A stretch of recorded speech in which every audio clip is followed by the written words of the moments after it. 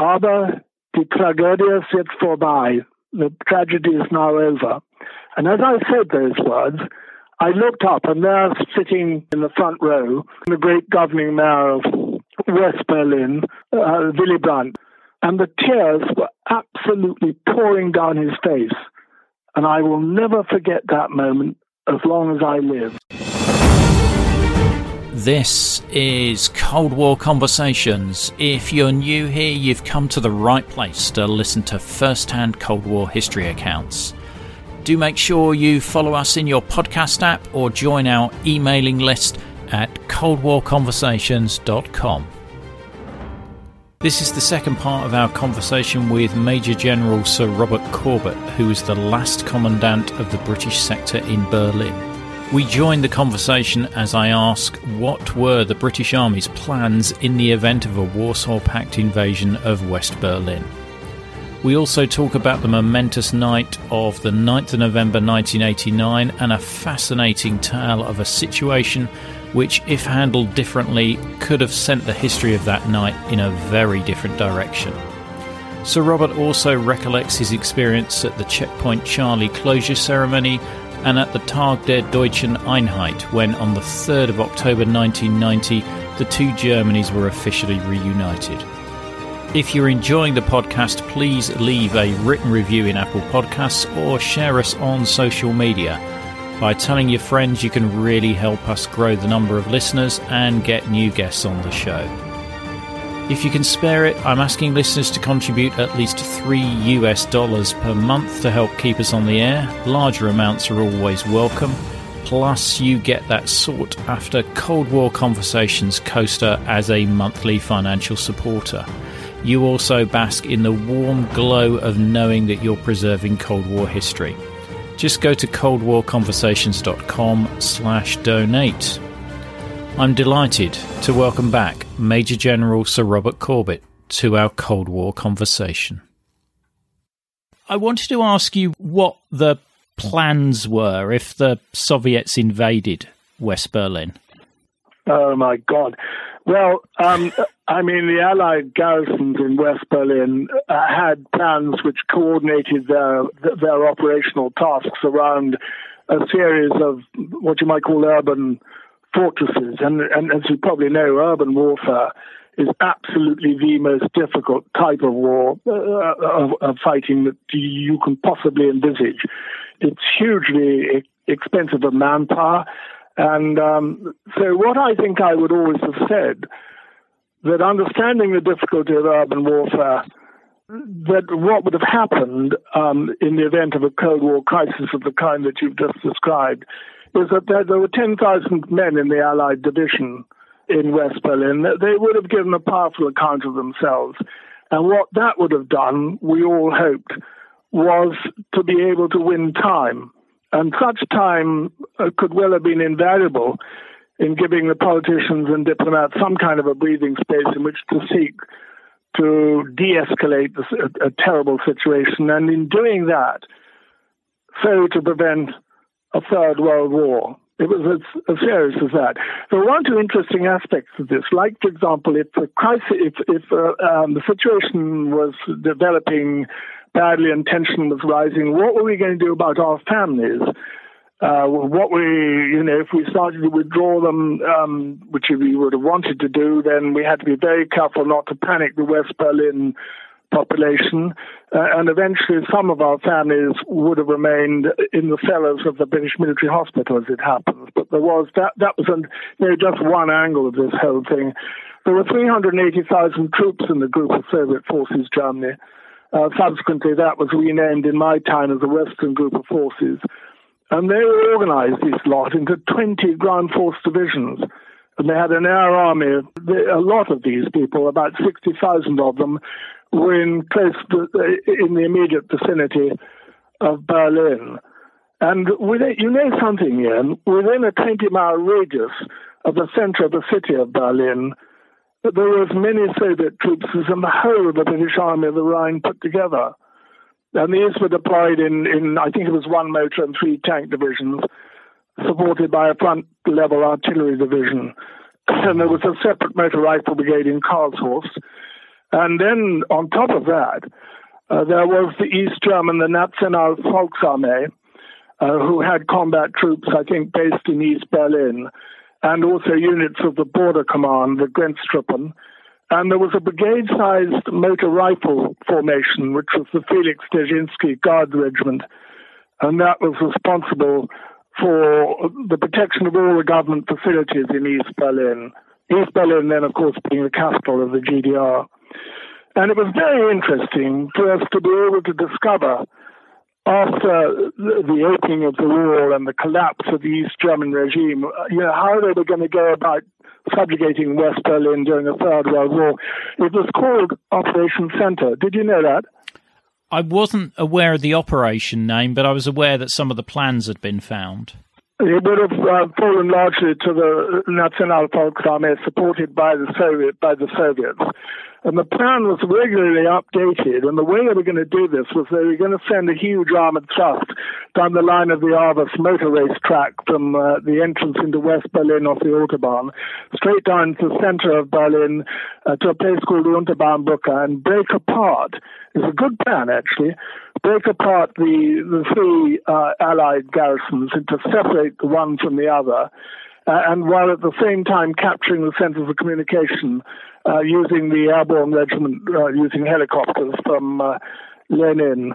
And, we would have given a good account of ourselves, but we would all have been for the top. Simple as that. Yeah. Does that answer your question? Yeah, I think it does. I mean, I interviewed a squaddie who served in West Berlin in the 1980s a few episodes back, and he was very, very much similar to what you said. He was under no illusion as to what the odds were. If it had happened, he would have made them pay as high a cost as possible to get through.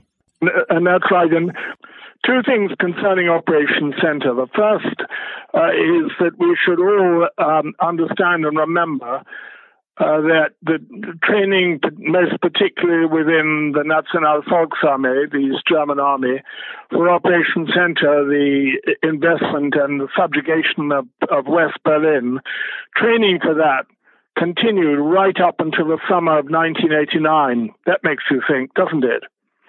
And secondly, and it was being updated as well, secondly, we discovered as soon as we could get across, once the war really broke open, the abandoned armored vehicles particularly, of the Volksarmee, were fully bombed up with their first and second line of ammunition. And that's normally something which an army will only do when it's preparing for war.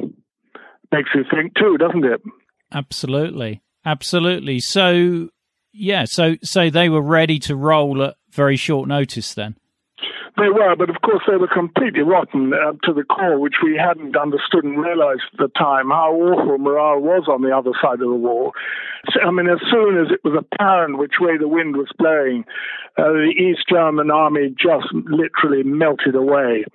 And the troops, I think, took themselves off, except for the very hard-line ones, made it for home, and the whole thing became a completely hollowed out, busted flush. But at the same time, it's, I think, of interest and important to understand that the training and preparations that they were making until that whole movement began to happen were actually in earnest. And as I say, that the training and the preparations were going on till so late on in the turn of events is, I think, really quite, it's quite salutary to think of that now.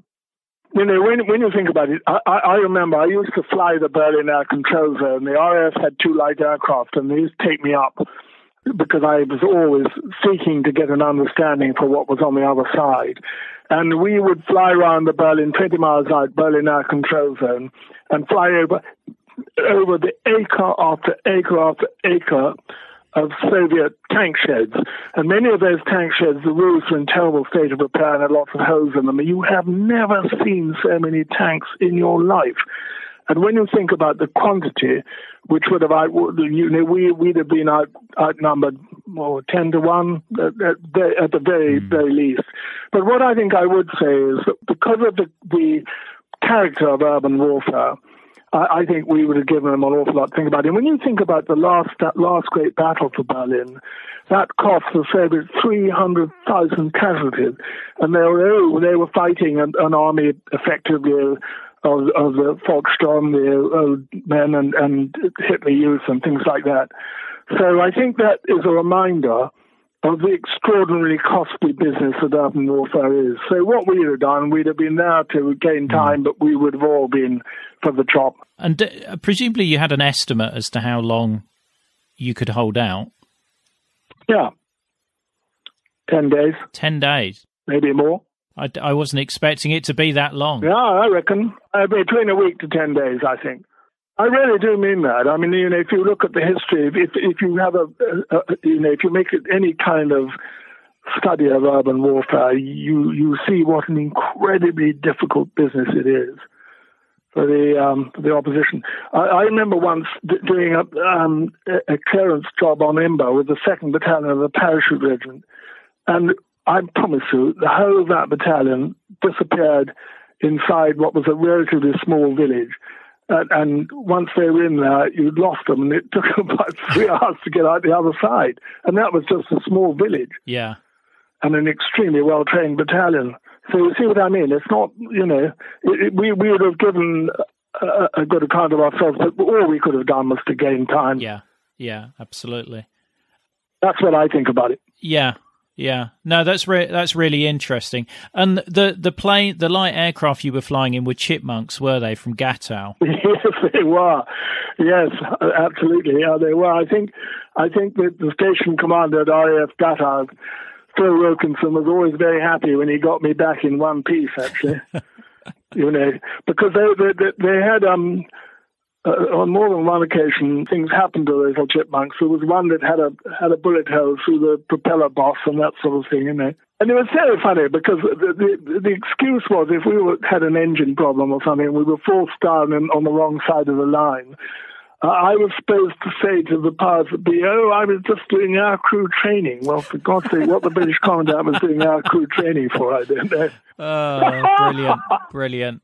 Anyway, it didn't happen. I was all right. But, I mean, it was a lovely photograph of me climbing out of the Chipmunk and everybody looking highly relieved.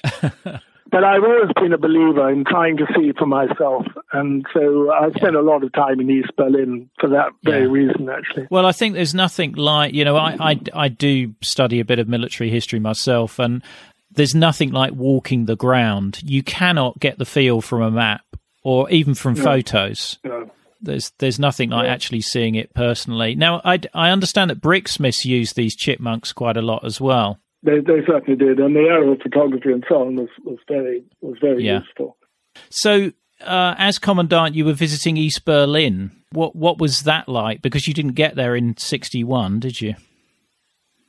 I'd like to tell you very quickly, if I can, a story. Very early on, I was invited with Susie, my wife, to the farewell service for Cardinal Meissner, who was the Cardinal Archbishop, the Catholic Archbishop of all Berlin, ganz Berlin, in that beautiful St. Hedwig's Cathedral, which was his seat, as it were, in the Gendarmenmarkt, in the central part of East Berlin.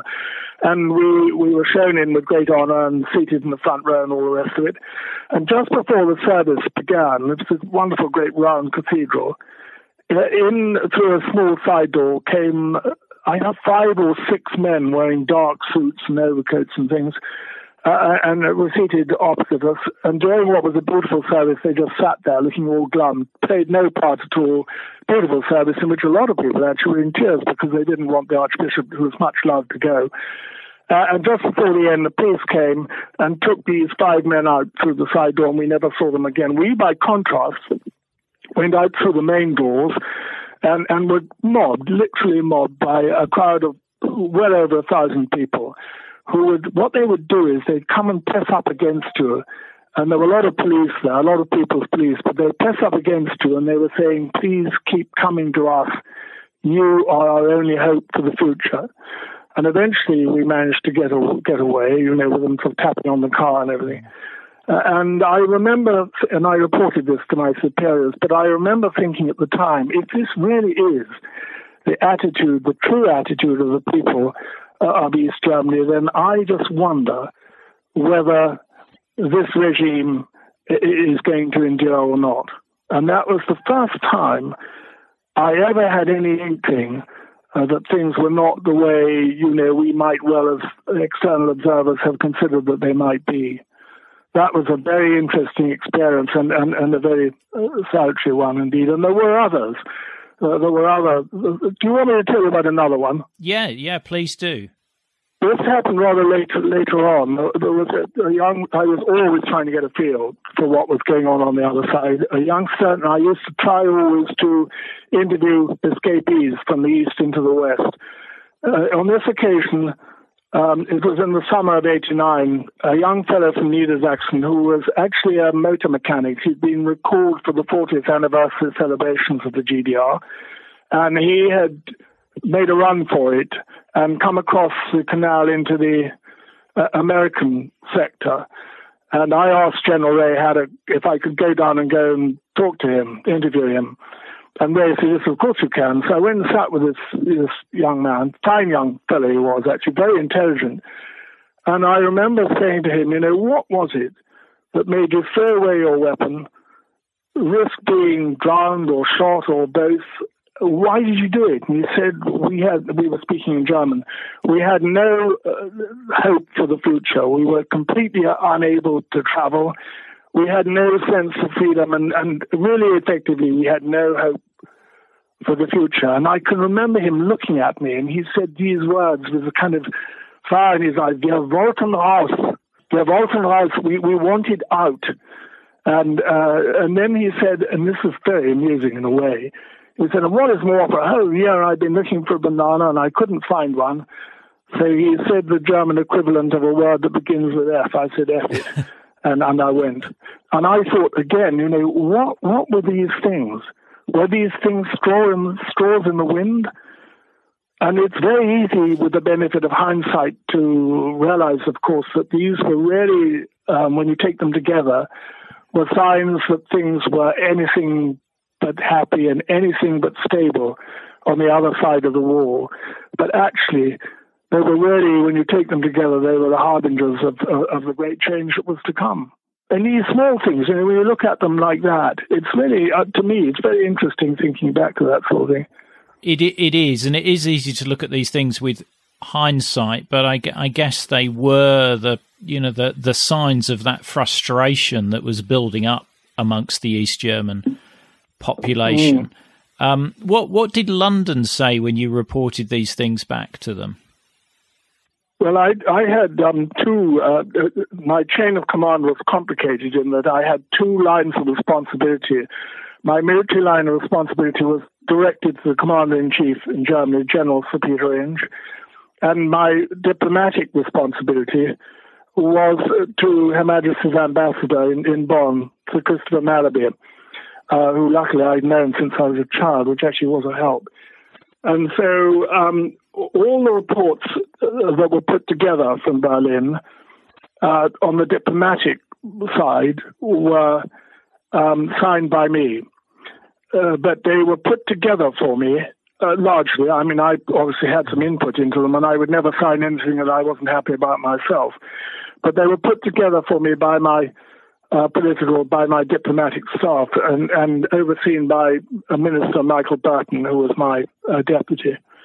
And so I had those two lines of responsibility, which could actually have caused confusion, but because everybody involved was being very sensible about it, that didn't happen. And the other interesting and very important thing was that we were allowed to get on with it and make it work, which is so often the secret of life. And so we did get on with it. And I think with the benefit of hindsight, I can say that we did make it work.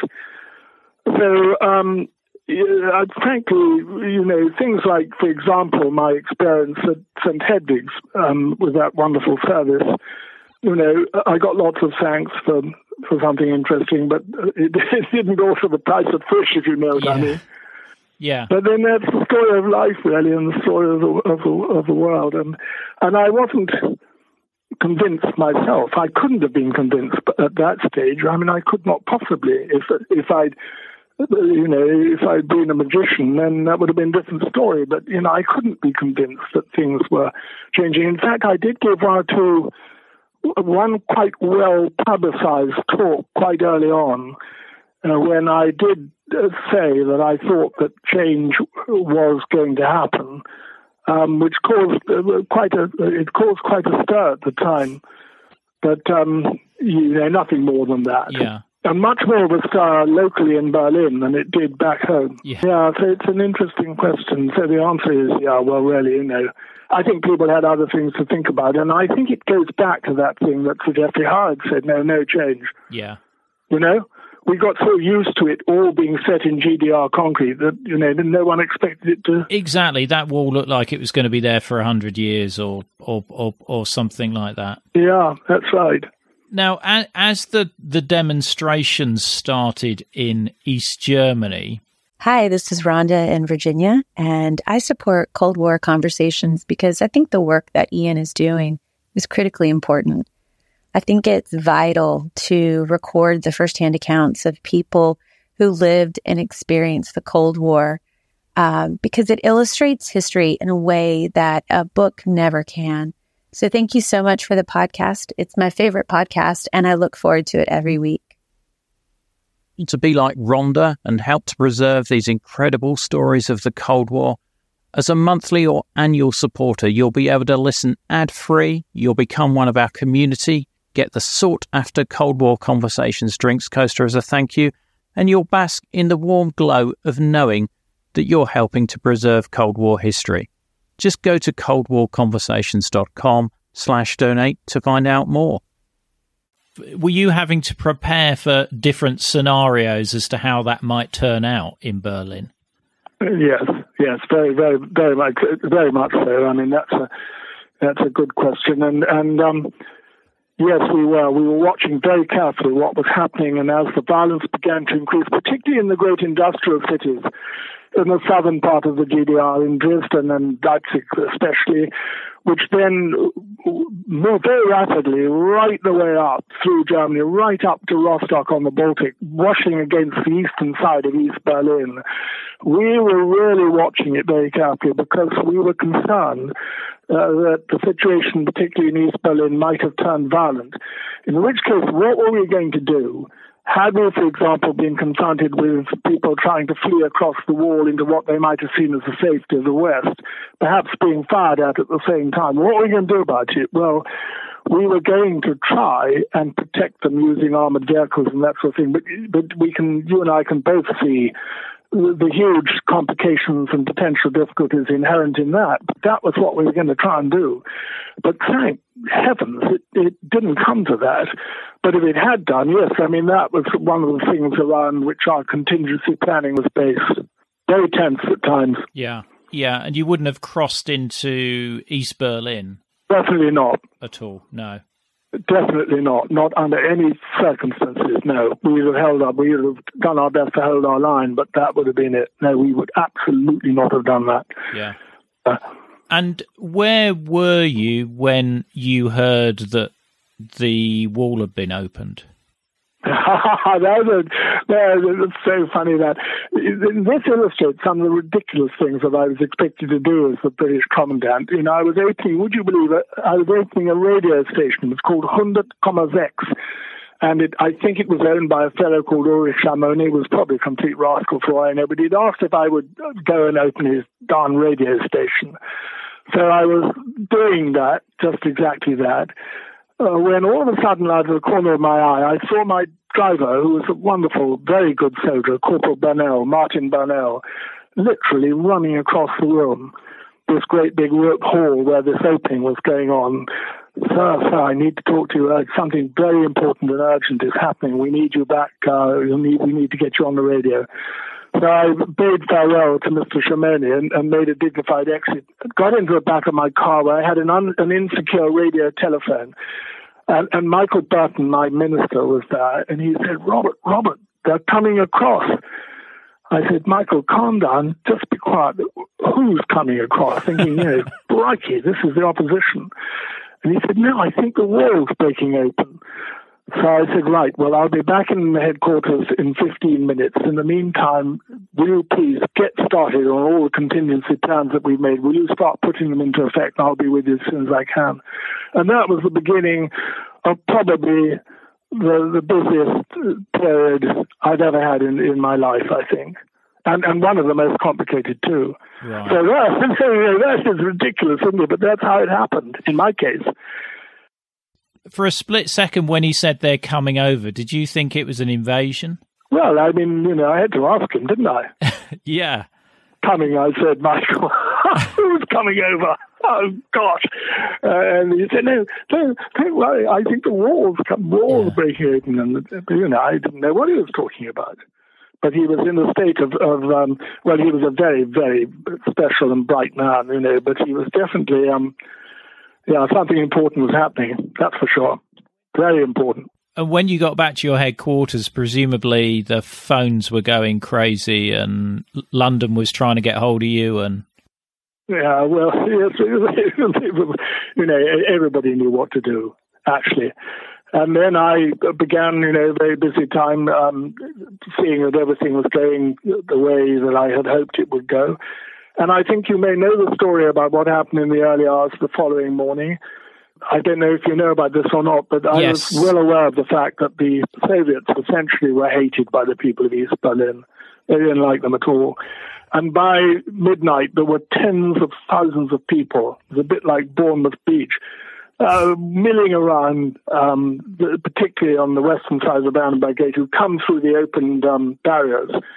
And I was well aware of the fact that great Soviet memorial to their dead in the Great Patriotic War, which they built on purpose to have a foothold in the West, right beside the Brandenburg Gate, using material from Hitler's chancellery, that garrison they had in there, which was a platoon of 32 men under a senior lieutenant, equivalent of British Army of a captain, might be in some jeopardy.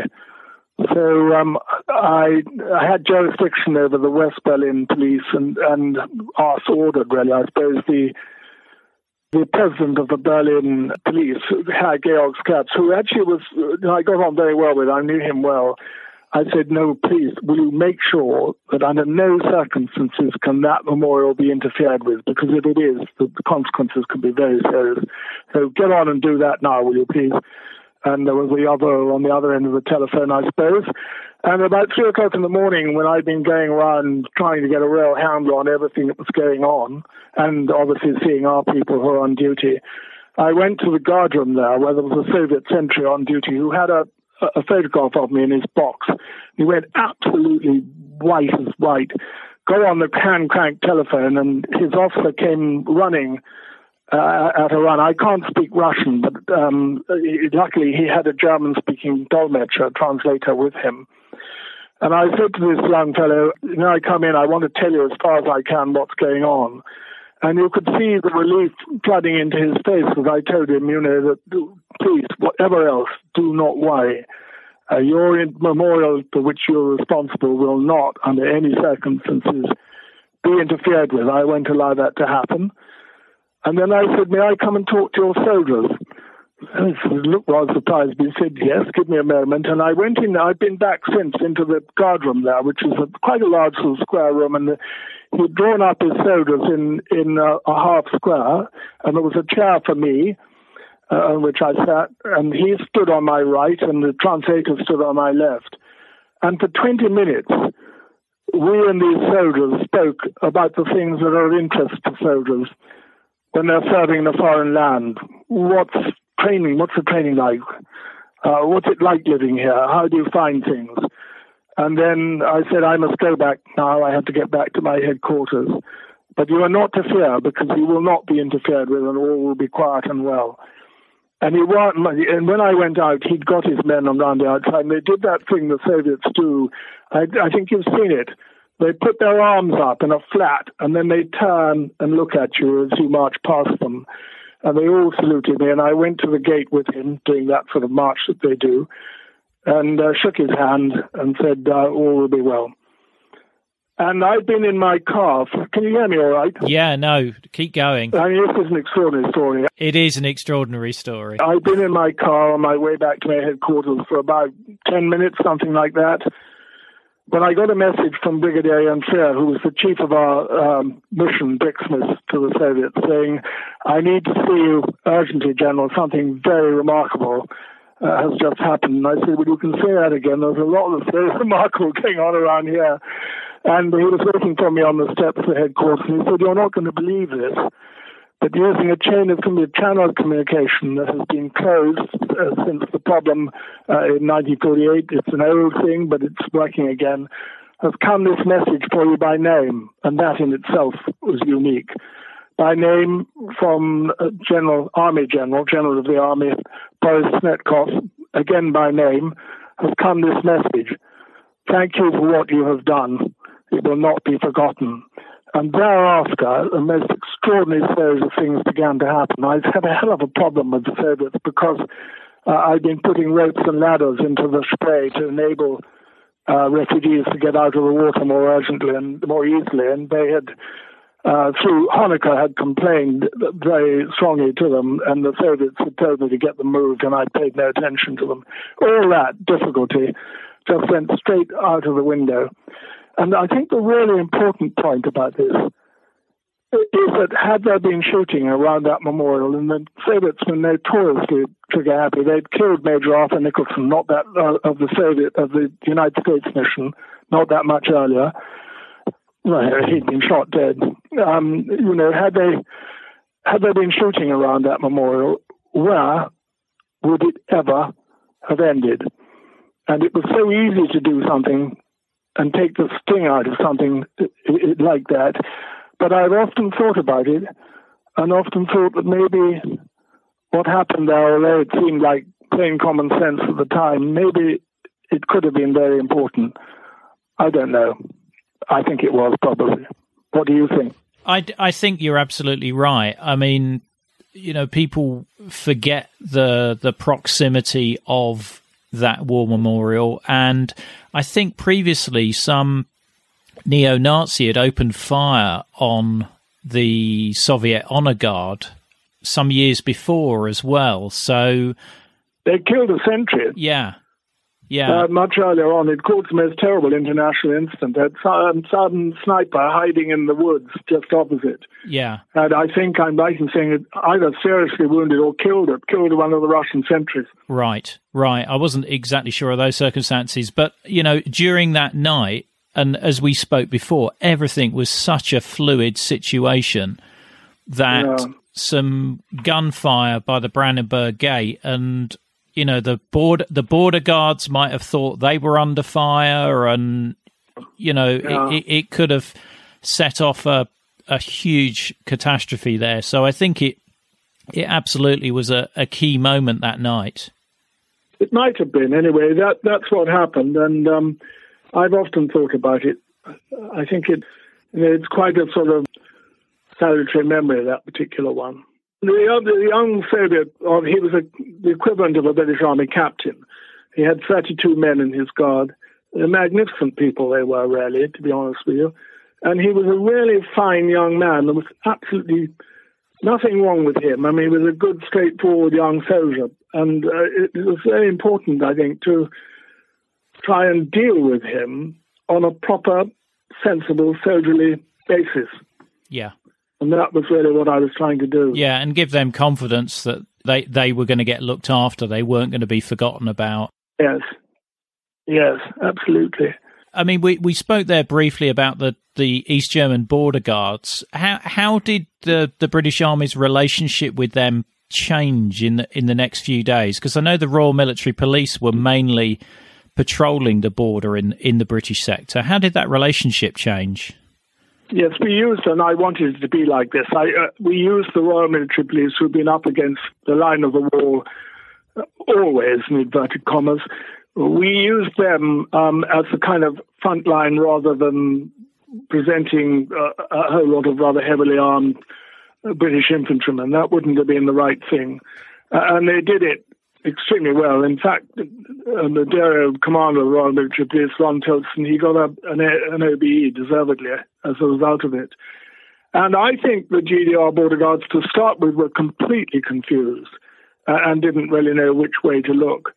And then began to realize, that the situation was going to develop and be handled peacefully, and therefore they began to relax, if that's the right way to put it. I mean, I'll tell you, my beloved wife, Susie, who had a lovely man who was her driver and had a little truck, and she went down to the little enclave of Steinstücken, and down there the wall was in absolute bits. And she thought, well, I'd like to take a bit of this wall back and give it to me. I think she probably did.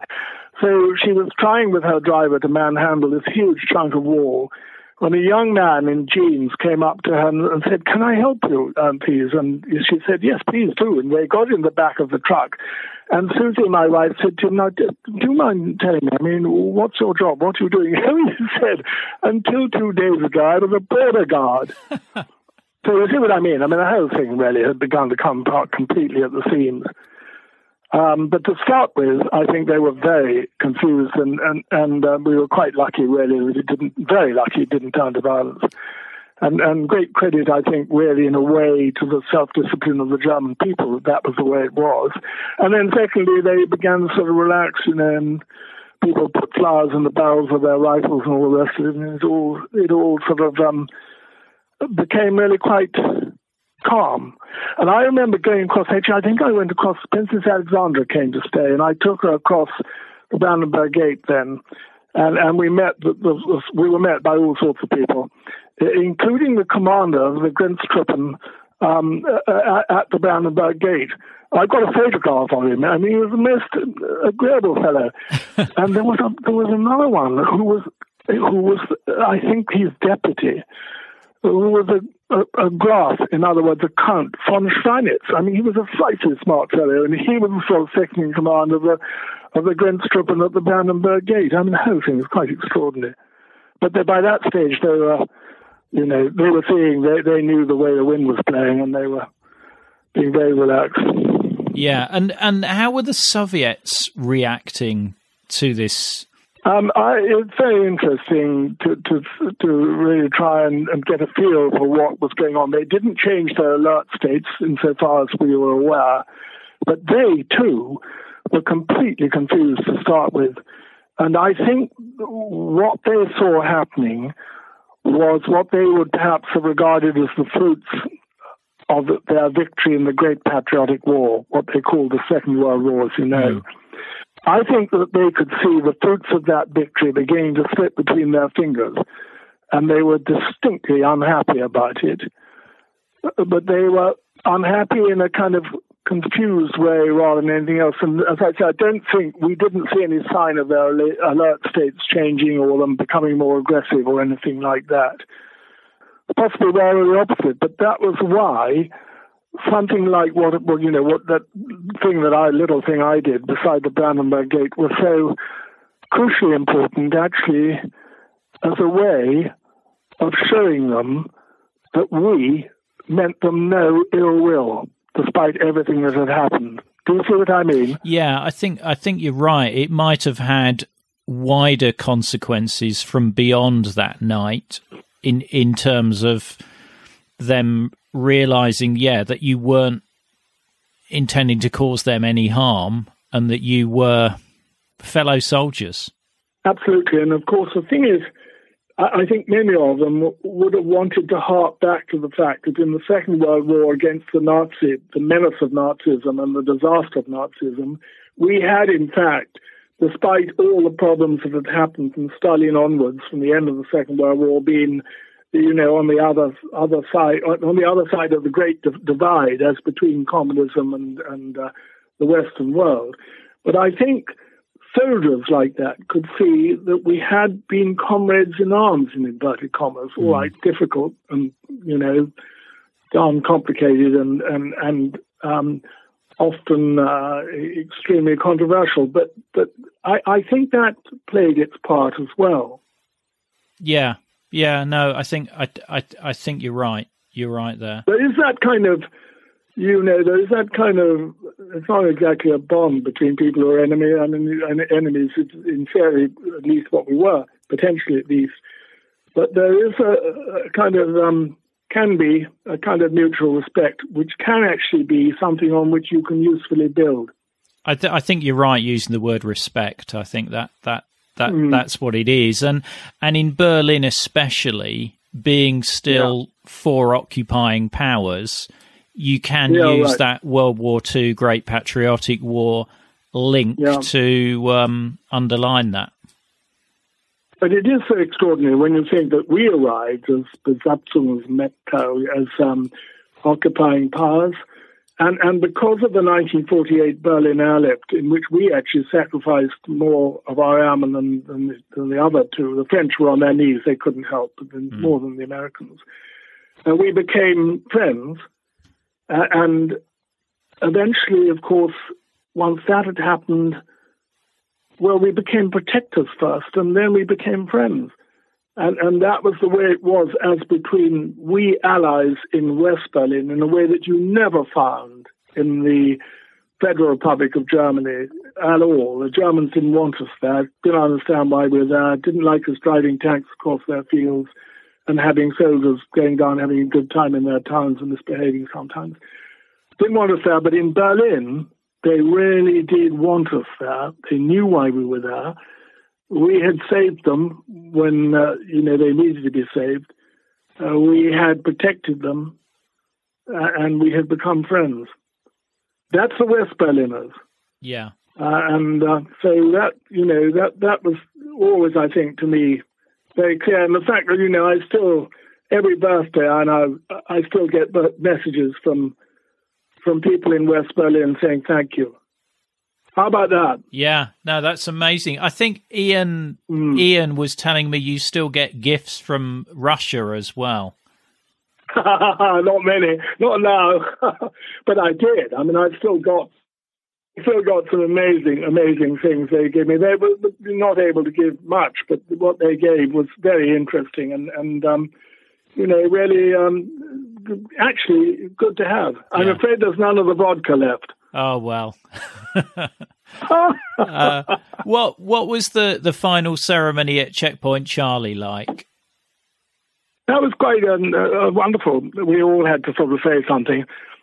We three Allied commandants had to say something. And then the foreign secretaries, we had Douglas Hurd, who was a brilliantly clever man and so, so nice to deal with as well. Secretary of State Baker, from the United States, who likewise absolutely charming guy. Roland Dumas from France, who got the sack fairly shortly afterwards. I think he'd been found in the wrong bed or something like that. And Hans-Dietrich Genscher, who by that stage had already been foreign minister, secretary of Germany for 7 years. Sharp as a weasel he was. So they were all there, and they all had something to say. And it was an American ceremony because it was, Felix Strasser was in the American sector. So it was led by the Americans, but beautifully done. And for some reason or another, beforehand, the foreign secretary then of the Soviet Union still was Edzard Shevardnadze. And he arrived early. And so for some reason or other, I was put with an interpreter into a side room just off where the hut was, and sort of told to get on and talk to him. Well, I wasn't told that, but it was obvious what I had to do. And he was absolutely charming and fascinating about the 2+4 talks and the situation in Europe. And he was more than that. He was a very nice guy to talk to. But there were two things about it. The first was, and I think this was an indication of the kind of pressure that everybody was under. He was physically, I thought, and probably mentally also completely exhausted. And that was very evident. And secondly, I noticed, because all soldiers are trained observers, that his shoes were worn down to within about a centimetre of the uppers at the back. Again, an indication of the kind of pressures that everybody was under. Now, that's just a little vignette of the sort of things that were going on at that time. But it's all part of the sort of extraordinary experience that this whole thing was. Yeah, it must have been quite a moving moment when the flag was hauled down in the British sector and the British troops left. Well, as you probably again know, the German authorities asked for us to leave troops in Berlin, in reunited Berlin, until such time as the Soviets had withdrawn. The Russians, right. Actually, one could say, and the Soviets had withdrawn. And so we left a brigade there.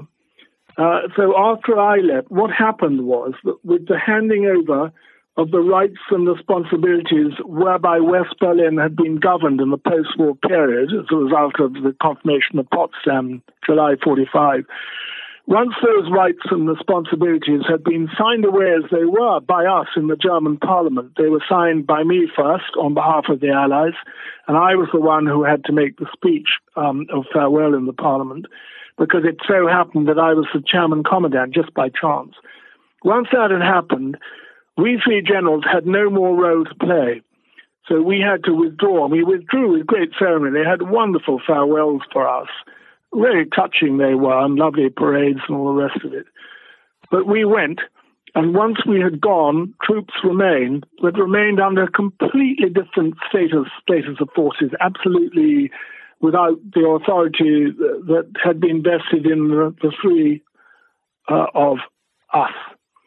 The other thing, Ian, is that, one shouldn't forget the role that was played by our servicemen and women. Over all those 4.5 long decades, we stood by Berlin, and the fact that we did meant that the problem of the division between East and West, while the problem of Berlin, which was encapsulated really in what was happening in Berlin, was unresolved, the fact that we stood by Berlin the way we did, I think is great credit to those soldiers and airmen and their families. I really, and the diplomats too. They were bloody good, the diplomats. They really were.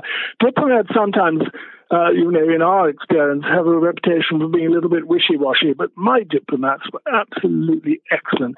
And the thing is, they weren't just very intelligent people, but they were very robust as well, which was exactly what was needed. You're lucky. And I think you're right in terms of there were so many ways that the Berlin situation could have gone wrong, not just in 1989, but in other moments. And by the skill and diplomacy, it didn't. We don't want to talk about General Clay tonight, but that confrontation at Checkpoint Charlie in 1961 was... yeah, that was very dodgy. It would only have taken a mistake by some young officer, and those tank main armaments were loaded. It would only have taken that, and we'd have been away, wouldn't we? Absolutely. Yeah. You mentioned earlier when we were talking that you had some stories about German reunification that you think might not have been heard. Yes, I will tell you about this. Again, I'll tell you another thing about the ceremony, the farewell ceremony in the Berlin Parliament. In my speech of farewell, I used a phrase, I was speaking in German, but I used a phrase that had been used by Winston Churchill in one of his almost immediate post-war speeches after the end of the Second World War. And in this speech, he said the division of Germany is a tragedy which cannot endure. And I think he was right, actually, but that's what he said. And I was able to say, aber die Tragödie ist jetzt vorbei. The tragedy is now over. And as I said those words, I looked up, and there, sitting 12, 14 feet away from me in the front row, was the man who had been the great governing mayor of West Berlin, Willy Brandt, when the wall was put up in 1961. The first time I ever saw Berlin, and the tears were absolutely pouring down his face. And I will never forget that moment as long as I live, because in that was encapsulated so much, really, so much of the suffering that had gone on before, and so much hope for the future. And, this is not something that's generally known about, but, what an experience for someone like me. I'll tell you something else, too, that Susie and I were invited, because I was the chairman commandant at the time, to stand on the dais at the moment of German reunification at midnight on the 2nd, 3rd of October in 1990. And this was a moment when a huge German flag, biggest thing you've ever seen, was hauled up to the top of the 100-foot high flagpole that had been put up in front of the Reichstag building. And at that moment as that flag was hauled up, and we were standing right behind Chancellor Kohl, with one accord, there were over 1 million Germans in the low ground in front of that building. They began to sing Deutschland, Deutschland, über alles. And we were the only foreigners, the only non-Germans standing on that dais. And I will never forget that moment as long as I live. And I tell you what, the hairs went up on the back of my neck. And I don't mean that negatively, really. It was a great moment. But my goodness me, that was a moment of history if ever there was one.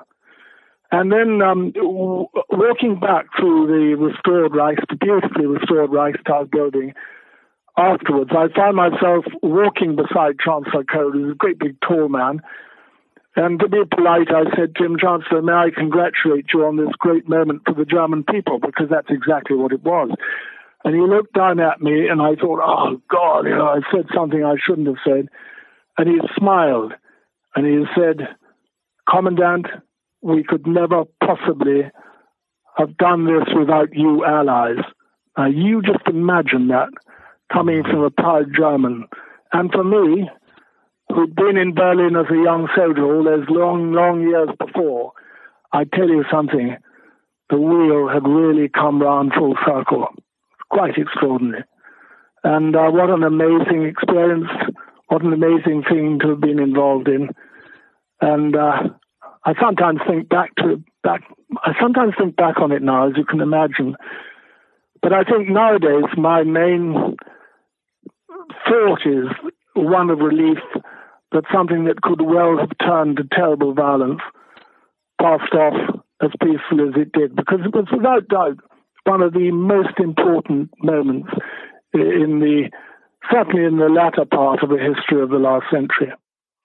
No, absolutely. And Sir Robert, that is a brilliant piece to finish on. I'm so, so grateful for your time tonight and talking to me.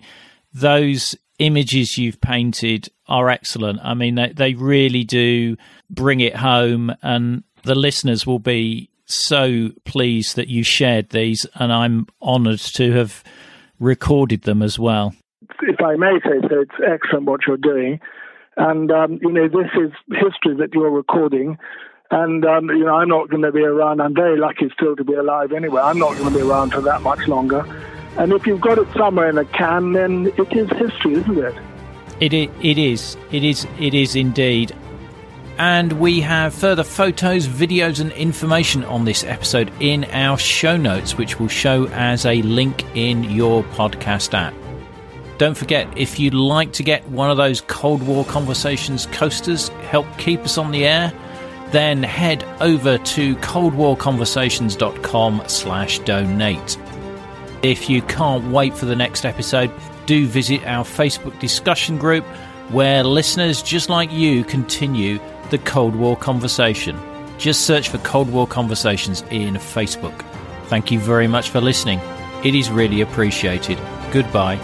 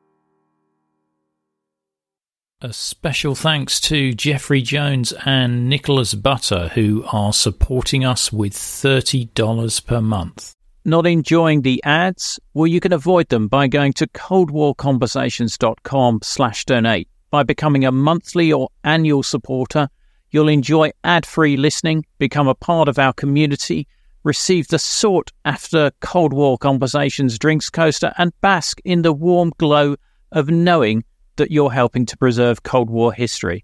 Just go to coldwarconversations.com/donate for more information.